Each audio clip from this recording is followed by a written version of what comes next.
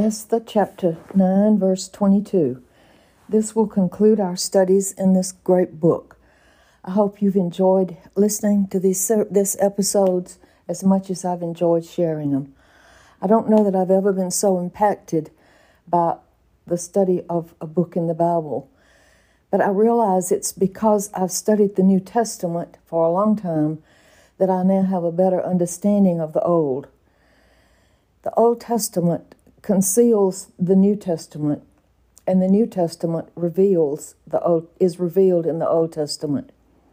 Now we have in this story, Haman is dead, his 10 sons are killed, and they've been hanged in the public to see. And we really see that the 10 sons' names indicate a part of our flesh. We need to live by the Spirit and never by the flesh. It always gets us in trouble, but the flesh is always there, and we have to reckon with it. But we don't reckon with it by our own strength. We ask the Lord to control us by His Spirit, and when the flesh raises its ugly head and we're tempted to submit to the lust thereof, then we ask for power to turn and not do the things that we know we shouldn't do. Now, that has happened. And in verse 22, it says, as the days the Jews rested from their enemies, they were resting. And how great it is to rest from conquering your enemies. And our enemies that we're speaking of here is the flesh. And the month which was turned unto them from sorrow to joy. Oh, isn't that something? When you let the Spirit of God be in control of you and you really resist the enemies, your sorrow is turned to joy and your mourning into a good day. I've learned in my life that my sorrow can be turned into joy only as I know God is in control and as I remember that verse in Romans that all things work together for good to those that love the Lord and are called according to His purpose. And always remember, His purpose is to conform us to the image of His Son. And Jesus suffered a lot, even though He was God and never sinned. And as we endure suffering, and we all will, that's part of the confirmation process. And it really is meant to make us better and never bitter. I was reminded of a verse in Hebrews 12:15, one of my favorite verses in the Bible. Beware lest you fail the grace of God, and a root of bitterness spring up, and trouble you and defile many. What do we mean by failing the grace of God? God's grace is His unmerited favor toward us. And we think of that as salvation, and that's really what it is. When He forgives our sins and cleanses us from all unrighteousness. But because of the old sin nature, we continue to sin.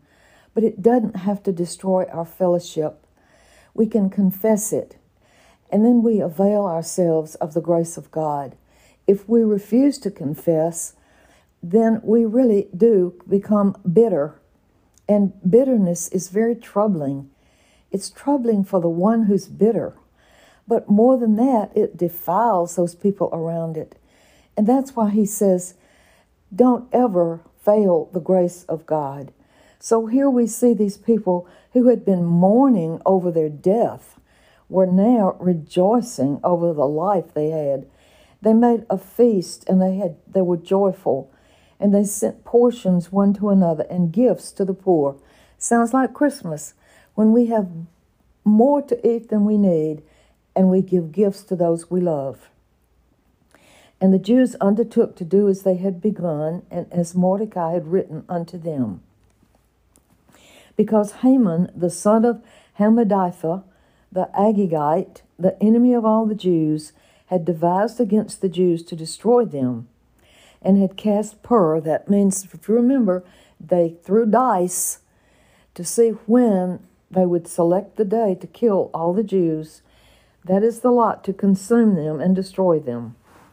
Verse 25, when Esther came before the king, he commanded by letters that his wicked device, which he devised against the Jews, should return upon his own head, and that he and his son should be hanged on the gallows. Wherefore they call these days Purim, after the name of Pur. All the words of this letter and of that which they had been concerning this matter that had come to them, the Jews ordained and took upon them and upon their seed and upon all such as joined themselves unto them. So it would not fail that they would keep these 2 days according to their writing and according to their appointed time every year. Even today, 2019, the Jewish people celebrate Purim. 2 days, the first day of grieving and mourning over the proclamation that the Jews should be killed, the second day feasting and gift-giving, and a day of joy and celebration that they were spared and their enemies were the ones destroyed. And in verse 28, it says, this day should be remembered and kept throughout every generation, every family, every province, every day, and that the days of Purim should not fail from among the Jews, nor the memorial of them perish from their seed. And the Jews are continuing that celebration.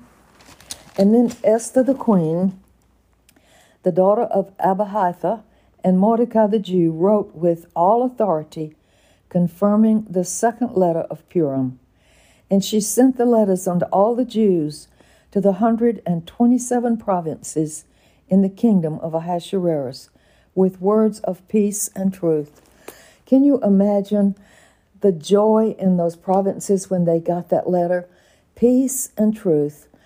No more do you have to fear. Mordecai is in charge of Esther, who is the spirit of Ahasuerus, and now Ahasuerus, the king, is controlled by the Holy Spirit. Just as our mind, will, and emotions can be controlled by the Spirit of God, to confirm their days of Purim in their times, according as Mordecai the Jew and Esther the queen had enjoined them, and as they had decreed for themselves and for their seed the matters of the fastings and their cry. And the decree of Esther confirmed these matters of Purim, and it was written in the book. A little Jewish orphan captured, taken to a foreign country for such a time as this, with an attitude, if I perish, I perish. That should be our attitude. I am here at this time for a reason, and only God knows the reason, but He knows it. And if my attitude is, I will do what you command me, and if I perish, I perish, we have freedom, because no longer are we afraid to move forward.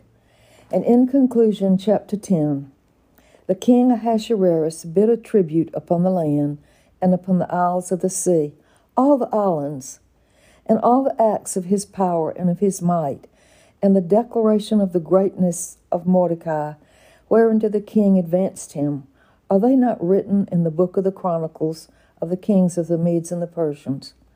For Mordecai the Jew was next unto King Ahasuerus, and great among the Jews, and accepted of the multitude of his brethren, seeking the wealth of his people, and speaking peace to all his seed. And that's the mission we have. We should seek peace for all people. And when we live in a land where our government is in such turmoil, let's always remember the 2 banquets that Esther prepared to show Haman's real character. And I believe with all my heart that the people standing against the President of the United States are showing their colors. I don't care if you like our president or not. We're commanded to respect him because God put him there. We vote, but God determines who's there. It says He puts kings in and He takes kings out. And you must agree that the policies of the president have benefited every class, every society in our nation. Let's stand for truth, and truth only comes from the Word of God. It is truth now, it was truth then, and it will be truth always in the future. My heartfelt thanks to you for listening to this podcast. I ask you to share it with others, and God richly bless you and keep you in His care now and forevermore.